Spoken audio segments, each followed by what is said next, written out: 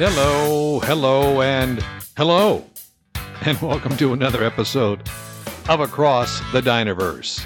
Searching for the heart and soul of America, one diner at a time. How are you doing? I'm John Murphy, writer and producer on the science and technology series Innovation Nation, which airs Saturday mornings on CBS. And just check your TV guide for airtime in your area. And now I zigzag my way across the country talking to people over French dips, sandwiches, tater tots, and chocolate malts about their lives, their hometowns, and how they feel about the good old USA. Does America need a massive 12-step program to get back on track? I don't know. Maybe. Probably. Something needs to happen and pretty damn quick. Now, the podcast is called Across the Dinerverse, but that doesn't mean I won't go to a cafe or a deli or a regular restaurant or even a bistro, which is where I am this week. A bistro, very international. And I'll get there in just a minute. As you know, my goal is to do a podcast from at least one diner or deli, cafe, bistro, whatever, in all 50 states. So if you'd like to help me reach that goal, please visit my Patreon page at patreon.com/Dinerverse and become a patron for as little as $3, which means you can ask me questions about the podcast, throw out questions for me to ask other people, get exclusive behind-the-scenes photos and content, or you could use me as a +1 to attend a wedding you really don't want to go to. This week's episode comes from a recommendation by a friend of mine who said the owner has a very interesting life story, and the place is very popular. It's called Cosmo's Bistro. I just love the name. Cosmo's Bistro on the famous Route 66 in Glendora, California. And here comes the twist. Cosmo, the owner, opens the restaurant for free once a week to host a 12-step recovery program for alcoholics, which I thought was very, very cool. So I reached out to Cosmo, and after some gentle coaxing, he agreed to let me set up shop in his place. And I met a couple of guys who were meeting there, both in recovery, and agreed to share their story. So this will be a 2-part episode. Part 1 I'm calling The Old Timer, and you'll soon understand why. Next week, get this title, From Neo-Nazi to the Museum of Tolerance. Think about that for a second. From Neo-Nazi to the Museum of Tolerance. Do not miss that one. Unbelievable, incredible story. But for now, enjoy part 1. Hello, sir. Welcome to the Dinerverse. What is your name? I'm Les. Les. We're here at Cosmo's Bistro. Obviously, you're familiar with this place. You're in the restaurant. Are you local to Glendora, California? Yes, I've been here 46 years. I come over and eat. The food here is fantastic. All right. Do you know Cosmo? Yes, I do. How do you know him? By showing up. Okay, just you're a regular customer. Yes, what I am. What do you do? I manage my property. Oh, so you're like in commercial properties. Yes. And manage that kind of stuff. Yeah. You own homes, apartments, that type of thing? Houses and apartments, yes. How's the business? Pretty good right now. It's good. Have you always done that? No, I was in the car business for 50 years. Wow. Yeah. 50 years in the car business. That's right. I started selling Ramblers in 64. How old were you? I was 20. You must have been a damn good car salesman to sell cars for 50 years. I always liked cars. Since I was a little kid, I was putting a motor on my bike in the sixth grade. Did you ever own your own dealership? I worked for companies up to 75. In 76, I opened a used car lot in Pasadena. I was there for 40-something years. You had your own used car dealership for 47 years. Yes. Man. We sold everything. New, used, trucks, whatever. There must have been a good money in that. Oh, it's great. It was great. It's not about the money. It's about service to others. When I went to work thinking that I could go to work and make money, I never sold anything. But if I went to work with the attitude of I could be of service to somebody, I couldn't keep up with my business. Isn't that amazing? Yes. That is an amazing revelation. Yes. If you are into something just purely for the money, it may not work out. But if you're into it, you like it, but you're there to help other people, then the door is kind of open. Immensely. How'd you find that out? From experience. I remember I used to get in my car and I was thinking about all the money. I'm going to go sell a couple cars and make some money and do this and that. And I'd go to work and nothing would happen. And then one day I said, what if I go to work and how could I just be of service? And I went there and I just helped somebody. And the next thing you know, I was selling something. And that's how it works. Many times I was at the car lot and it was be dead and, and somebody come around the corner and then that would be the beginning. And how would you help them? I mean, in being a car salesman, obviously the job is to sell cars. So how do you help people by doing a better deal, or how do you do it?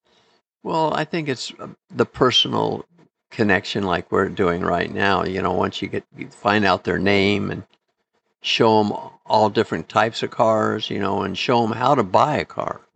Because most people walk in, they don't know how to buy a car. Most people in a dealership, they're pretty intimidated most of the time. Yeah, and it takes forever. I used to have people bounce off a new car dealership and hit my car lot, and I could sell them a car in 20 minutes. They go to a new car dealer, they're there for a half a day. Yeah. There's no sense in that. I just recently bought a new car, and it took, and I had a connection there because a relative had bought numerous cars from this one guy in this one dealership, and it was the brand that we wanted. And so there was already a shorthand connection.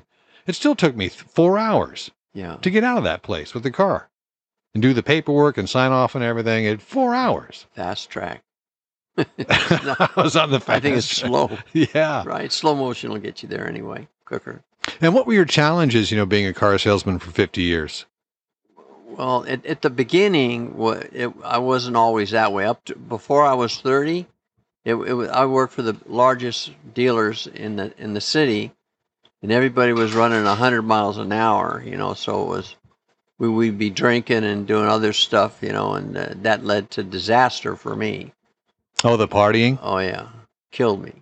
I was 30. I was a dead man walking. So, I couldn't hold a job. I had a lot of talent, but I couldn't finish anything. Were you an alcoholic? Yes. So this is when you were 30 years old. 30 years old, I ended up in the hospital. How long were you in the hospital? I was 30. I went through a 30-day program in Pasadena. Like a treatment center? Yeah. Okay. And I came out of there and I went to the Bishop Gooden Home in Pasadena. And there I learned some basic things. How to live. I got up in the morning, they'd cook you something to eat. I don't know anything about eating in the morning. I drank 6 a.m. Oh, wow. I drank to function, How much would you drink per day? It wasn't how much I drank, it was the effect. It was the magic elixir. I could be a doctor, a lawyer, or an Indian chief. You give me a couple of shooters or whatever. I was a functioning drinker, alcoholic, till it grabbed me by the throat and threw me to the ground. Killed me.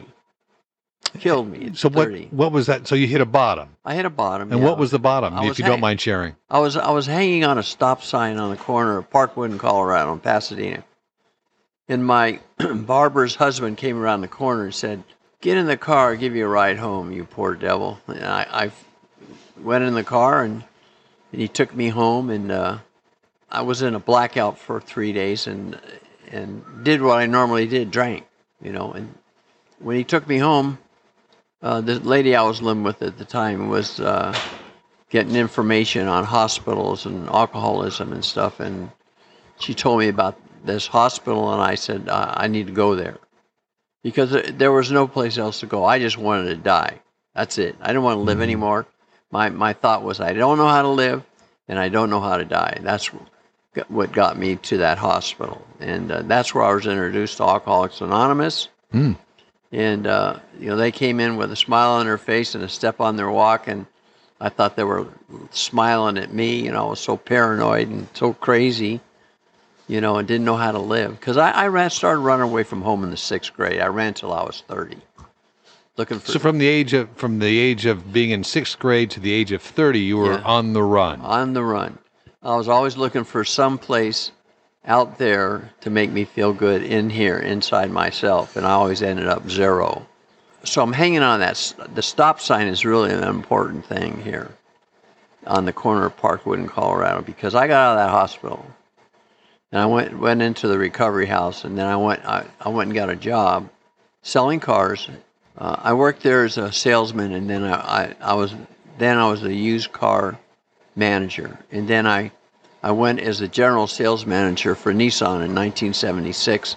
Now I have, I have a car, I got a three-piece suit on, I got a little prestige, a little money in the bank.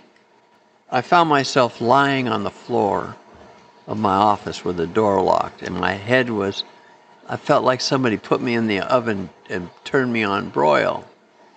And a little voice said to me, "Quit your job." And I thought, quit my job? Are you kidding? I got a little something here, and got a little self-esteem, and you want me to quit your job? And yeah, quit your job. So I went to the owner and said, "Hey, you know what? I quit." And he says, "Wait a minute, you're just burnt out. It's December the 15th. What I want you to do is take off till January 2nd. Come back on the 2nd. I'll keep your salary and your car. You're very valuable to us." So now I'm like a little kid in a candy store, and I went home, and I was going to meetings of Alcoholics Anonymous, and I was having that time off, and now here comes January 2nd. I dress all up, roll right in. I get into my office. I wasn't there 3 minutes, and the same thing happened to me. I felt like someone threw me in the oven, turned me on broil, and I thought I told you, quit your job. So I went out back and found me an old Volkswagen. Reporter sailed it to myself. I went to the owner and said, "Here, I don't belong here. I don't know why. I don't know where I'm going or anything, but I'll see you later." I left there with that little Volkswagen and $1,000 in the bank. That's all I had. And next day I picked up a newcomer, and I was taking him to a meeting. His name was Barney, and he was from Lubbock, Texas. He was an old car salesman. I'm 30. He's 60. He said, "Hey, son, you see that lot over there? Let's rent that lot. We'll sell cars there. They wholesale out of the back. We'll buy cars out of there." And I thought, you're crazy. I have only 1,000. I don't know. I know how to sell cars, but I don't know the business aspect of it. So, to make a long story short, I rented the lot for $450. I put a payphone on the wall, and we started selling cars. Right? People would call a payphone to make an appointment or whatever? Whatever. I'd call them or whatever. That's how it worked. 1976. And what I would do, though, every time I'd go to work, I'd put the key in the door. I'd say, "I need your wisdom and strength to run this business, God, whoever you are." So you're praying to God, God. I'm praying to God. My prayer was, "I don't know who you are, what you are, but I need some help." That's when my life really changed. So you got to a place of powerlessness. In sobriety. Oh, powerlessness in sobriety. There you go. Yeah, got it. Yes, I did. And I realized that I'd go through all these trials and tribulations, but my foundation is Alcoholics Anonymous. Alcoholics Anonymous taught me how to live. Not only they taught me how to live, they showed me how to live. I saw people smiling and walking and talking, had a sparkle in their eye. They had a step to their walk. Mm-hmm. I didn't have the faith they had, but they showed me the faith they had. And I just followed, and that's it saved me so many times. Because when you're not sure and you're in pain, when you first get sober, your brain says drink. Because for all your life, that's what you did. You drank to kill the pain. You drank to give you the strength to go across the street or to function.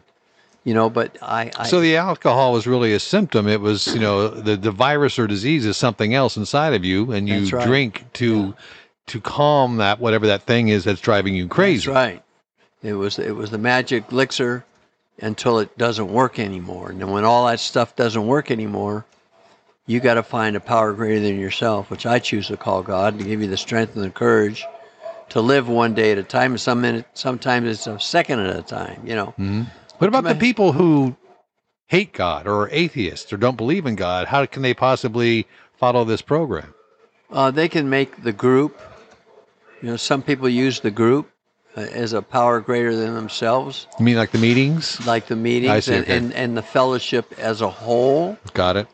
And I've talked to a lot of agnostics, atheists, And the way they present it sometimes, it's like they say they don't believe, but they're saying they do believe. It's really, there's a catch there. I mean, I believe that everybody has that pilot in them, and someone's got to come by and light the match. You know, it's there in every human. But what happened to me was I was at that car lot for 2 years. I was going to buy the property, and the owner came to me and says, "Look, you got 30 days to move. I'm going to come in and sell cars." I was devastated. Of course. And so I'm in my office and I'm wondering, what am I going to do? And this lady came in with this little 3-year-old kid. And I could hardly walk. I was almost paralyzed with fear. And I walked out to help her. And this little kid reached his arms up to me and with a smile. And I picked him up and he gave me a hug. It was like 1,000 volts of love went through me. And it was like God saying, "Don't worry about it. It's going to be all right." That was amazing. So I left that car lot, and then I went to work for my uncle. So a hug from a kid kept you going. Oh, yeah. It was amazing.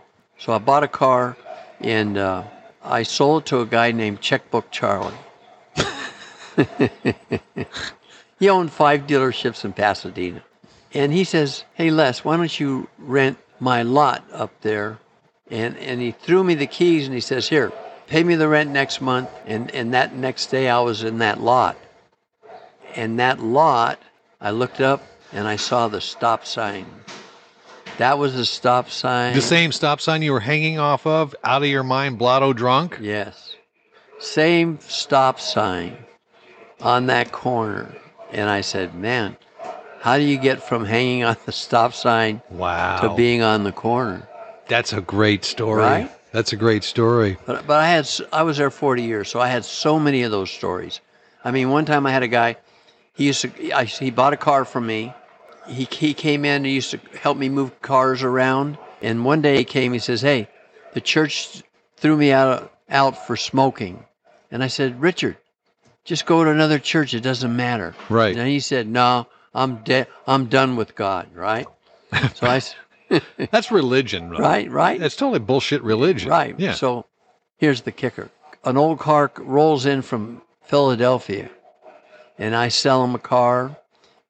I put the car against the wall. In the back window of the package tray, there was a book in there. I said, "There's a book over there." So I go over there, and I got the book, and I open it up. It's a Bible. And when I opened it up, it said Richard Balsamico. That was him. And this Bible came all the way from Philadelphia, and I showed him that Bible. He turned white. Wow. I said, "You know what? I think God has a message for you here." The Bible in that car from Yeah. Philadelphia, 3,000 miles away, that ended up in your lot, was this guy's Bible? Yeah. Yep. Odd or He God, said, right? That's right. That's what they say. You figure. How do you it out. explain that? I can't, but I know there's a God because I've had too many divine appointments, call it that. That's interesting. Yeah, very many of those.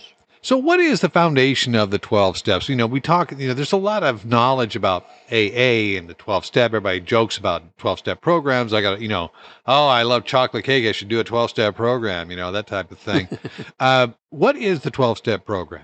By the way, are you allowed to even talk about it? Yeah, I can talk about it. Isn't AA kind of like Fight Club? The first rule of Fight Club is you don't talk about Fight Club. No. Aren't you not supposed to talk about? Is it supposed to be anonymous in Alcoholics Anonymous? Program of attraction, not promotion. Right. We're non-denominational. We're not affiliated with any church or religious organization. Mm-hmm. We're self-supporting through our own contributions. When I got to AA, I knew I was powerless over alcohol. But how do you live without this alcohol? You're not cured from it. You're still an alcoholic, technically, right? I have a daily reprieve based on my spiritual condition and the maintenance thereof. The maintenance is me going to meetings, is having a sponsor, being able to be transparent with another person. Because my whole life, my mom died when I was 7, and my dad died of alcoholism. So I had alcoholism before I ever took a drink. Once I took a drink, it was like throwing gas on the fire, you know, and I didn't know how to live. And in Alcoholics Anonymous, I learned how to live. And through the steps, the second step is came to believe that a power greater than myself could restore me to sanity. I had a hard time with that, you know, and because I was so crazy. And if you knew what I was thinking, you know, you take me down to Norwalk, they just fill me up with Thorazine or something. But that's not the case in Alcoholics Anonymous. You know, that's one thing, you know, they accept you as you are.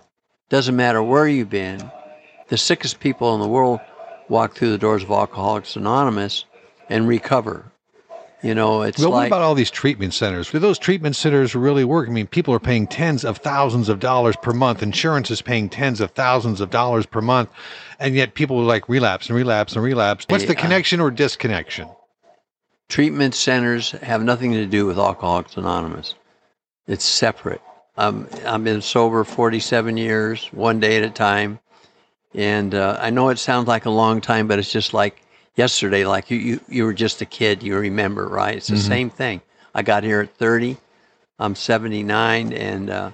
You're 79? 79. I got to be honest with you. You do not look 79. No. You really don't. I got high miles to deduct for reconditioning.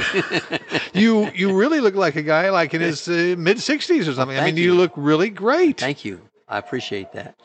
A byproduct of Alcoholics Anonymous. Do you ever crave a drink? Do you ever see a drink once in a while and go, No. I'd just love to have one beer? No. One glass of wine?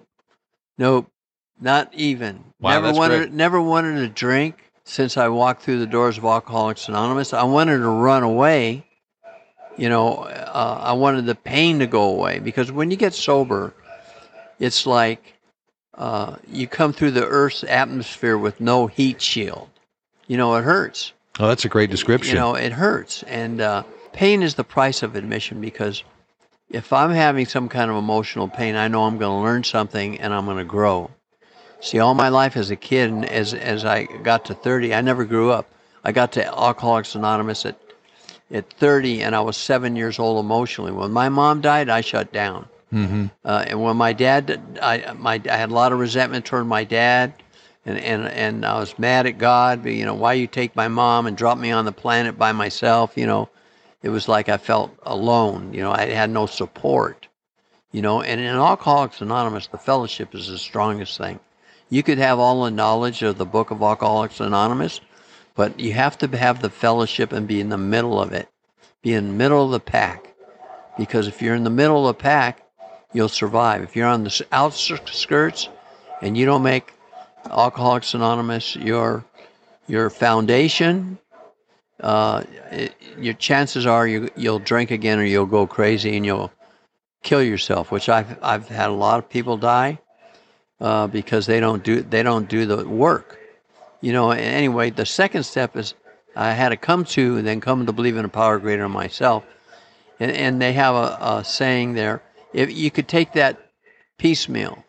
In other words, you go to the third step, you know, where I made a decision to turn my will and my life over to the care of God as I understood Him.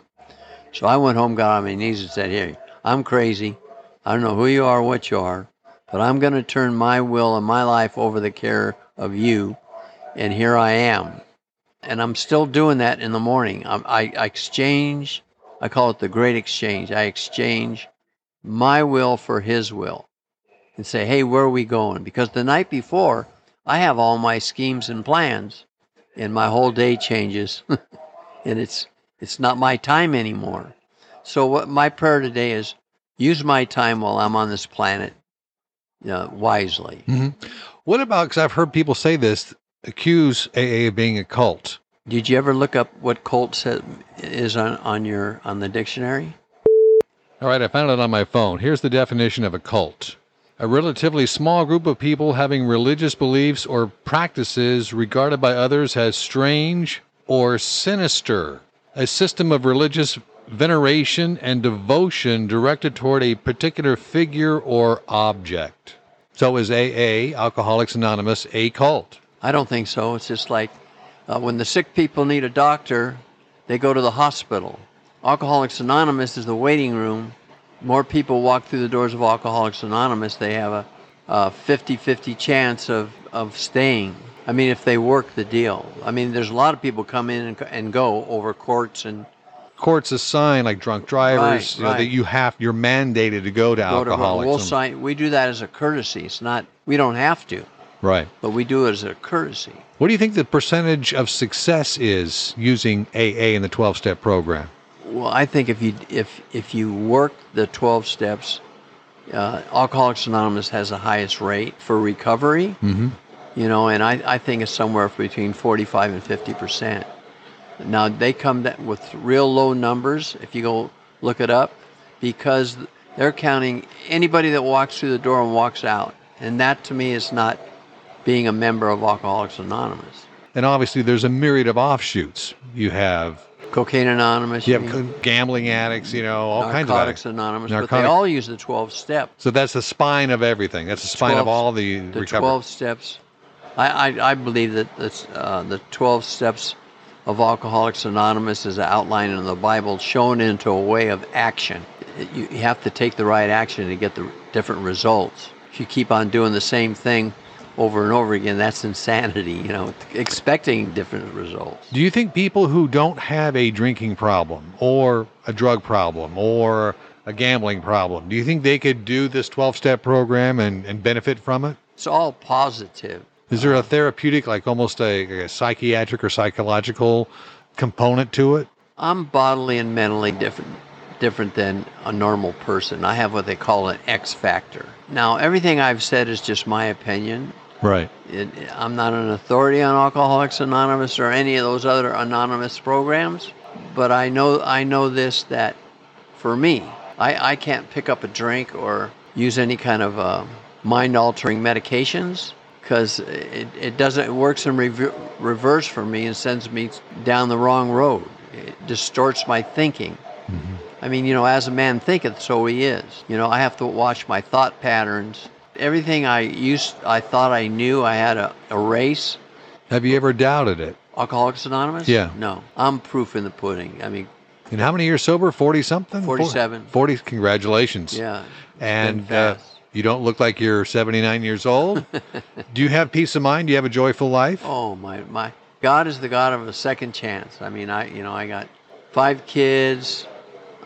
2 died from the disease of alcoholism. You lost 2 of your own children to the disease? Yes, I did. What's that like, burying your own kid to alcoholism? It's hard. It's I had to sit and I had to thaw out, in meetings of Alcoholics Anonymous. It was like I have this mechanism inside me since I was a little kid. I could go numb. I could numb myself and not feel, and that's not a healthy thing. But I had to go to meetings and sit on the chair and thaw out when that happened. And then by writing inventories and looking for patterns, I had a lot of resentment towards my dad and stuff, and I grew up in the flower business. And my dad taught me a lot of things, and he died of alcoholism. And as a 7-year-old kid, when I went to live with him, I saw how he used to sit in the middle of the room and be drinking at 2 o'clock in the morning before he went to the flower market, and then he'd be throwing up. I never realized what he was feeling until it happened to me. And so when I wrote my inventory, all the resentments I had towards my dad, and then my sponsor said, hey, draw a line, and what's your part? I never once thought of how he felt when I ran away from home in the 6th grade, how I ran away and I kept running, was gone a year, or the pain or the wondering where I was, and I always, I tried to go back and visit with him, and I wanted to see him.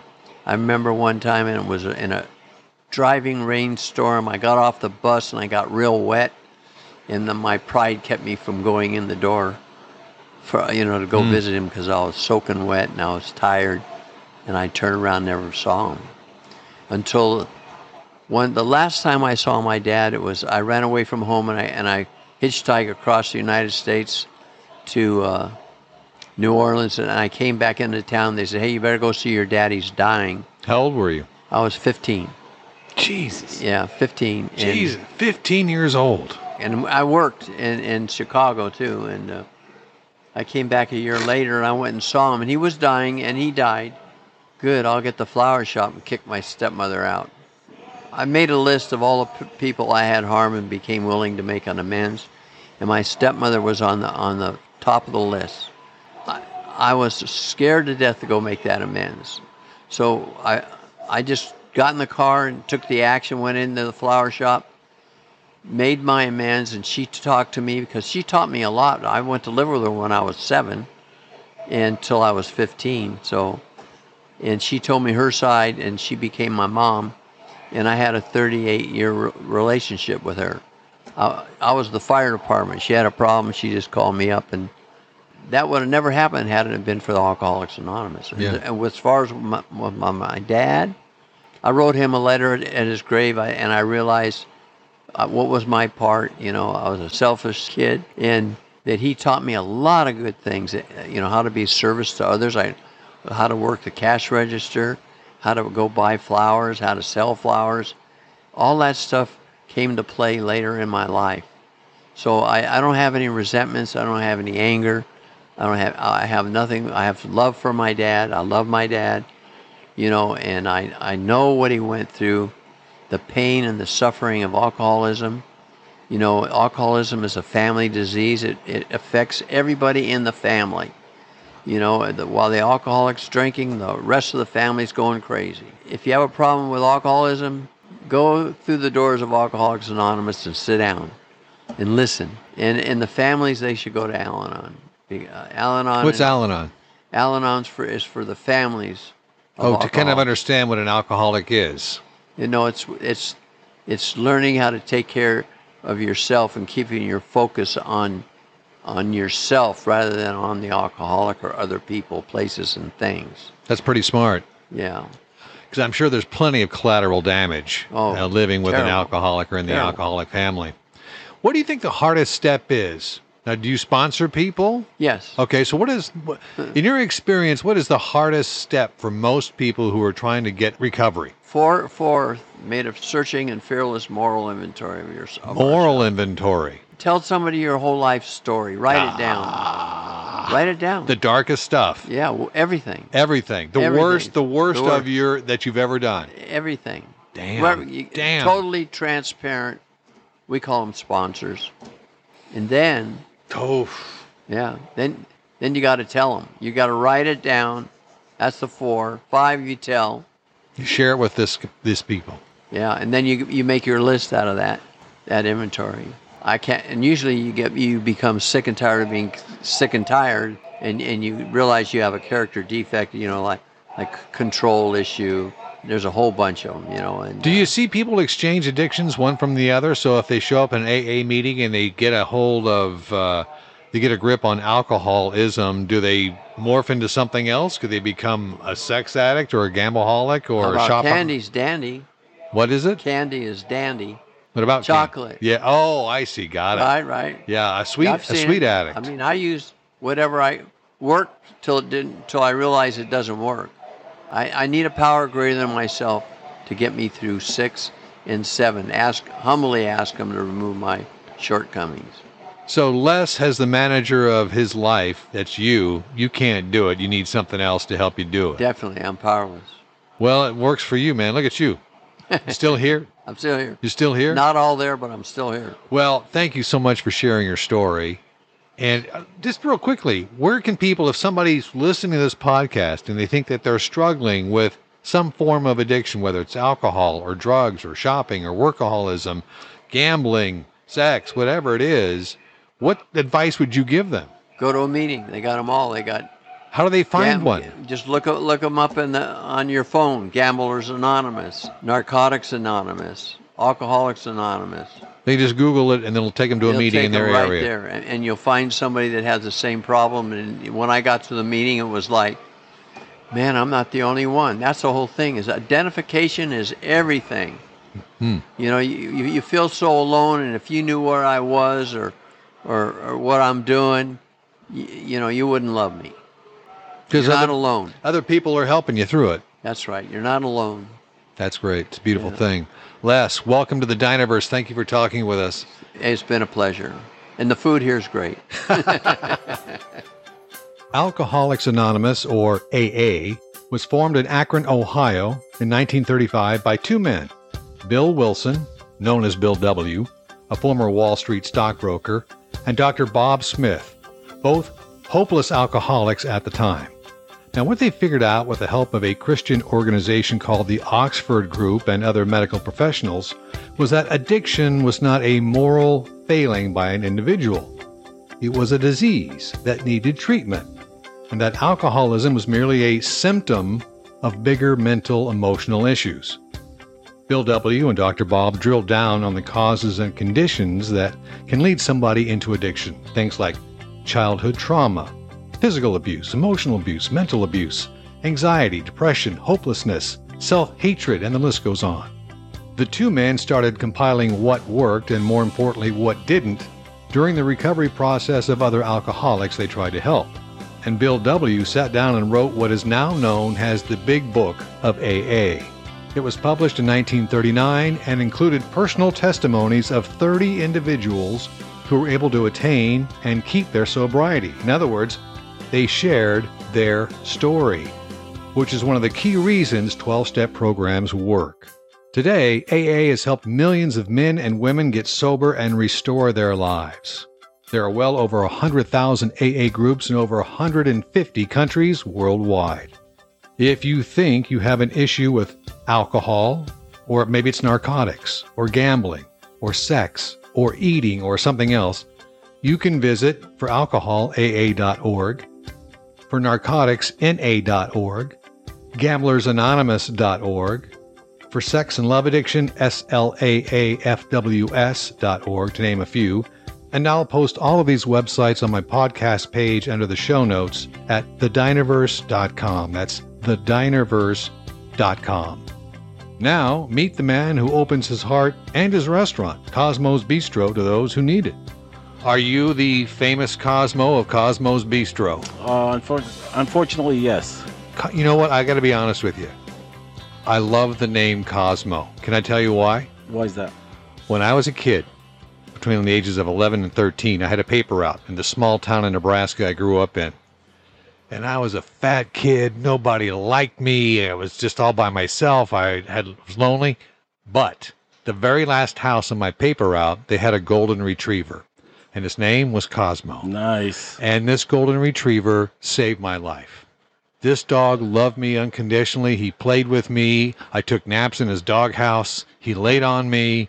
And so I have forever loved and adored the name Cosmo. Very good. Yeah, we were born in Scotland, but my father was Italian and my mother was second generation Italian. Wow. And all the kids, Cosmo, Leo, Giulio, Enrico, Gino, they all have Italian names. So Cosmo, the Monsignor, came over the day I was born and said, this is the feast of St. Cosimo and Damiano. And it turned out they dropped an I in the middle of Cosimo. And there was a picture house, like a theater, like an AMC type theater in Glasgow, Scotland, that was called the Cosmo Theater. And they kind of just named me Cosmo out of the blue. Just out of the blue. Out of the blue. How do you like the name Cosmo? I like it. It grew on me. I used to get teased a lot, but eventually it became kind of unique. Especially in a bar. People say, I want a Cosmo. Give me 3 Cosmos. Or, for instance, Seinfeld. Cosmo Kramer. Yeah, I got a lot. I lived in San Francisco at the time. And I used to go play pool after work, and I put my name on the board, and they say, oh, yeah, Cosmo Kramer. So it kind of... So your family's originally from Scotland. Correct. What city? Glasgow. Glasgow. Yeah. I've been there. It's a great city. Yeah, it is. A lot of culture. Yeah, a lot of great old pubs there as well. Yeah. And a lot of people who work in the North Sea on the oil rigs live in Glasgow. It used to be big back before I was born. But the Clyde used to be a big port for instance, American soldiers coming over or big commerce around there. How in the hell did you get to Glendora, California? Well, my mom's sisters both emigrated to the United States. We came in 79. They came over in about '69, I believe. They emigrated from Glasgow to, I think, one stop back east, and the other one ended up in Glendora, anyways. And so my dad used to own two fish and chip shops over in Scotland, and the government wanted to knock them down and build housing, and they just happened to visit the time this was all going on, and they said, "Hey, you guys should move to sunny California." And one thing led to another. We applied for legal residency, and before we knew it, we were over here. How long did it take you to actually become a legal citizen and assimilate here in the United States from Scotland? I'm still not a citizen. Really? Yeah, I never got my citizenship, and I've been here since I was 10. How you've been here since you were 10? Correct. I'm legal. You are legal. Okay. Legal alien. I'm still a citizen of the United Kingdom. You don't have to. You can be a resident alien. It's called your green card, Right. and Do you do have- everything that a citizen would do, for instance. But Do you have to renew it every 5 years? correct. Do you have to It's take 10 years? every 10 years? Yeah. How difficult is it to maintain that status for decades after decades? If you leave the country, it is. But I've never left the country. I guess if you leave for over 3 months, I believe, then they can take it away from you. I was going to become a citizen, but the lines were so long, and I was always in a hurry, and I just said, you know what? I'm not going to ever be running for government or working a government job, so it's pretty much the same thing. So why go through the hassle? Why even bother? So you have a very interesting perspective on this big conversation we're having nationally in this country about immigration. What's your take on it when you see people coming across the border and people trying to get into this country based on your experience and what you're doing, a legal resident alien for decades? What's your view on the American immigration system right now? It's been broken ever since I've been here, basically, right? They've been talking, every election, every 4 years, they're always talking about the border. Have they ever fixed it? No, it doesn't matter if there's a Democrat or Republican. People need to feed their family, and that's why other countries are oppressive, and That's why your family came here. yeah, they did apply for, it took a couple of years. But I see where you're But going, what you're but saying I is- feel bad for the people in other countries that are just trying to survive and will pretty much do anything to feed their family. And I understand it's not their fault; it's the government's fault, I believe. do you have any idea on how we could remedy the situation? I don't, and It's very complex. it's really complex. I mean, you got to fix other countries. There's got to be trade between these countries at our border. We got to make them stronger. I don't see a lot of people from Canada wanting to run in here, right? Right. And my coworker was telling me going from the United States to Canada. It seems I've never done it, but she said it takes quite a while to get across the border. Have you ever gone from the United States to Canada? Well, just to visit, yeah. I mean, going And through. how was the They're pretty strict. yeah. You know, I mean, especially during COVID, you had to have all your COVID paperwork and all your shots and vaccinations Sure. and proof and all that kind of stuff. It was a little tense, yeah. Yeah. But I have never tried to immigrate there. I've never wanted to try and move to Canada and live there as a legal resident or whatever. So I don't know what that process is like. But I think it's very interesting that your parents came here to the United States to get away from a situation where the government was taking their business to turning into public housing. They found a desirable place to try and reestablish that business, bring the family here. Great weather, great opportunity. Did your parents struggle in trying to make a life for you and your family here? Well, we have 7 kids, right? So to bring 7 kids to the United States in a country that was just so different than the country we all grew up in, they went through a lot of pain. And like my dad was a businessman over there. He owned a couple of fish and chip shops. Here he had to get a job at the Vaughn's factory down in Irwindale, where he was pretty much packing meat. It And was a whole Vons different- is a grocery store chain. correct. Yeah. And my mom got a job on an assembly line, pretty much electronic assembly line. So factory work. Yeah, factory work. They went through a lot. they were in their almost 50 at the time when we moved here. Oh, that's So late. it's a big change of life, bringing 7 kids to a new country and not knowing what was going to happen, basically. What's your memory of your childhood within your family, living here and trying to restart your family life here in Southern California? Well, I had so many siblings. I was the youngest of 7 that I had a really nice childhood because with 4 older brothers and 2 older sisters, there was a lot of love and good memories. That's fantastic. Yeah, but there was some struggles, and I felt at the time when kids want this and they want that, they would like this, and my mom always provided. Back then, I wish I would have been a little bit more understanding of their situation and their finances. Do you feel that the government and the access to benefits and opportunities at that time for your family, there were systems in place to actually help them get started and to move them forward? I was too young. Did they ever talk to you about it when you became an adult and got into your own business? No, we never really had that conversation.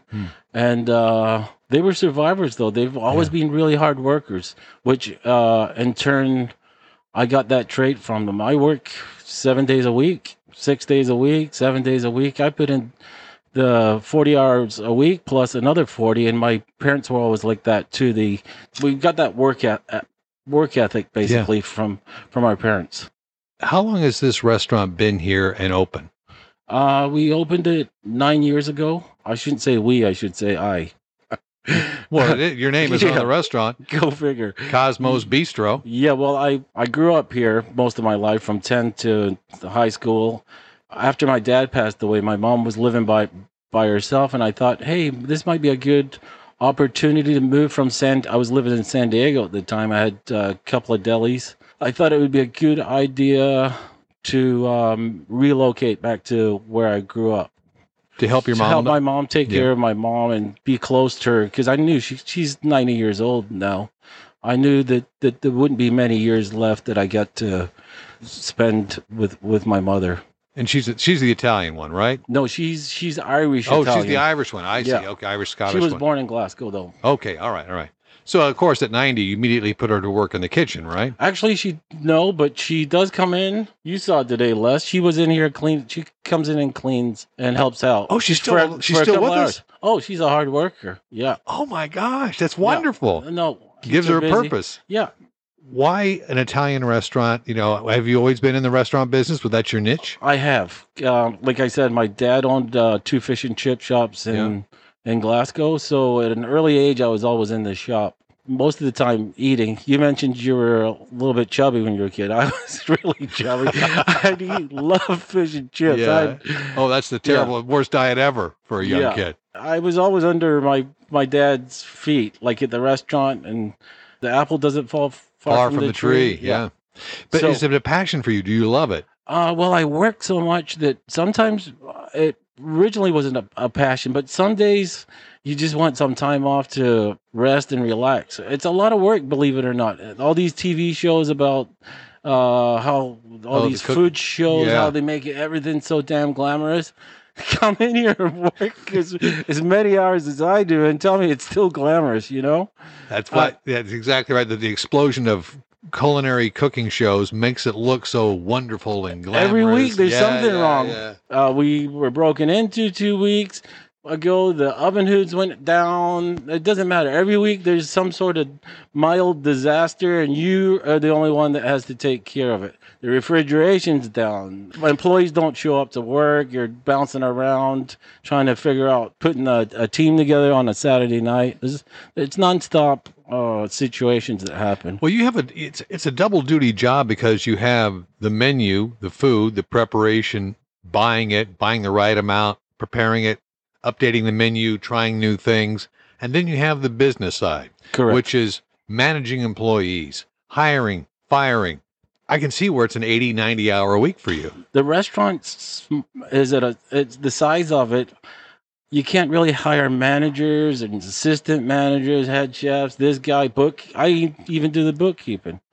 I mean, you got to wear a lot of different hats. Mm-hmm. So when you asked me originally it's your passion. Yeah, it was my passion, and it still is. I love being my own boss. I can't work for anybody else, but unfortunately, sometimes you just get overwhelmed and you just want to say, "Fuck it." Yeah. Yeah. You know? I get it. Post-COVID. Yeah. I mean, thank God you survived. You're still here. But post-COVID, how challenging has it been with inflation, meeting those margins, paying the higher prices, getting produce and stock in here, and then paying a fair wage for employees who want to keep coming back and stay in the job? Well, and here the minimum wage went up to what is it, $15.50 for waiters and busboys. So This is here in California. if you go to Texas, for instance, it's like $2.50 an hour. And you were telling me in Utah, Kristen, how much is the minimum wage in Utah? $2.15. So these guys are getting actually a nice sized paycheck along with their tips. They're pretty Yeah. much working for their tips. And the $15.50 an hour, they're doing pretty good. Right. But I can see in other states where you're getting paid $2.15 an hour to wait tables, that could be kind of a struggle. But California is pretty liberal with the minimum wage. Minimum wage. Right? Are your employees satisfied with the money they're earning? I'm sure they are. They do pretty well here. How much can a waitress make in a tip on a Friday and Saturday night? Being the small restaurant that I have, I run one waiter. He works all the time. He pretty much takes care of the front. And then I've got a couple that have a full-time job that come in and fill in the gaps, basically. But he makes $1,500 tips, just the tip part, a week. $1,500 a week? Correct. Yeah, but he works all the time too. Wow. And then his paycheck after taxes is about $800 to $900 in the paycheck. So he's doing really good. As for the rest of them, they're probably not doing that. They're just supplementing their income, basically. You've been here for 9 years, obviously successful. It's been a struggle, though. How much longer do you think you can hold out and keep going? I was hoping 5 more years. Okay. That's in a real world, but let's see what happens. What is the thing that keeps bringing people back? This town, it's a small community, and I think it took us 3-4 years to start getting a little bit more established, where people felt comfortable coming back. And I think we've pretty much passed that threshold.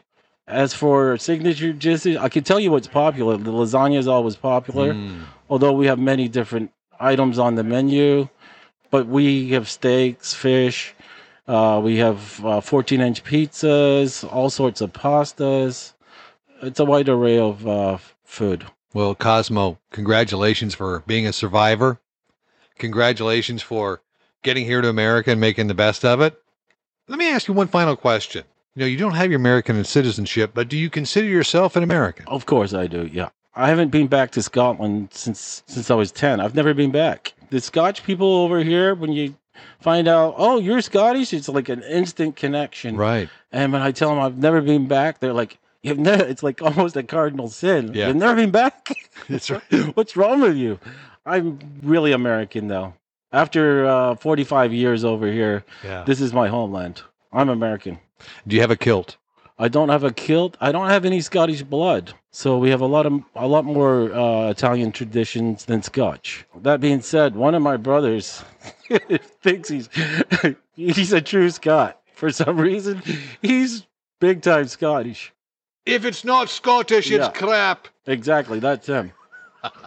Cosmo, wonderful to meet you, and welcome to the Diniverse and allowing us to come in here. All right, cool. Nice meeting you, bro.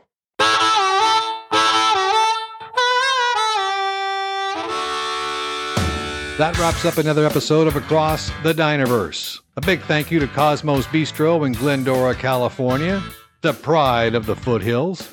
Learn more about them at cosmosbistroglendora.com. That's cosmosbistroglendora.com. It's all one word. Personally, I love the grilled chicken pesto pizza. Oh man, delicious. And don't miss part 2 of the mystery and miracle of 12-step programs from neo-Nazi to Museum of Tolerance. It'll be a good one, I promise you. Theme music by Keith Brock and the Kings Who Rock. And if you want to support the podcast, please visit patreon.com/Diniverse, and a big thank you from me. Across the Dinerverse, always searching for the heart and soul of America, one diner at a time. I'm John Murphy. What's your story?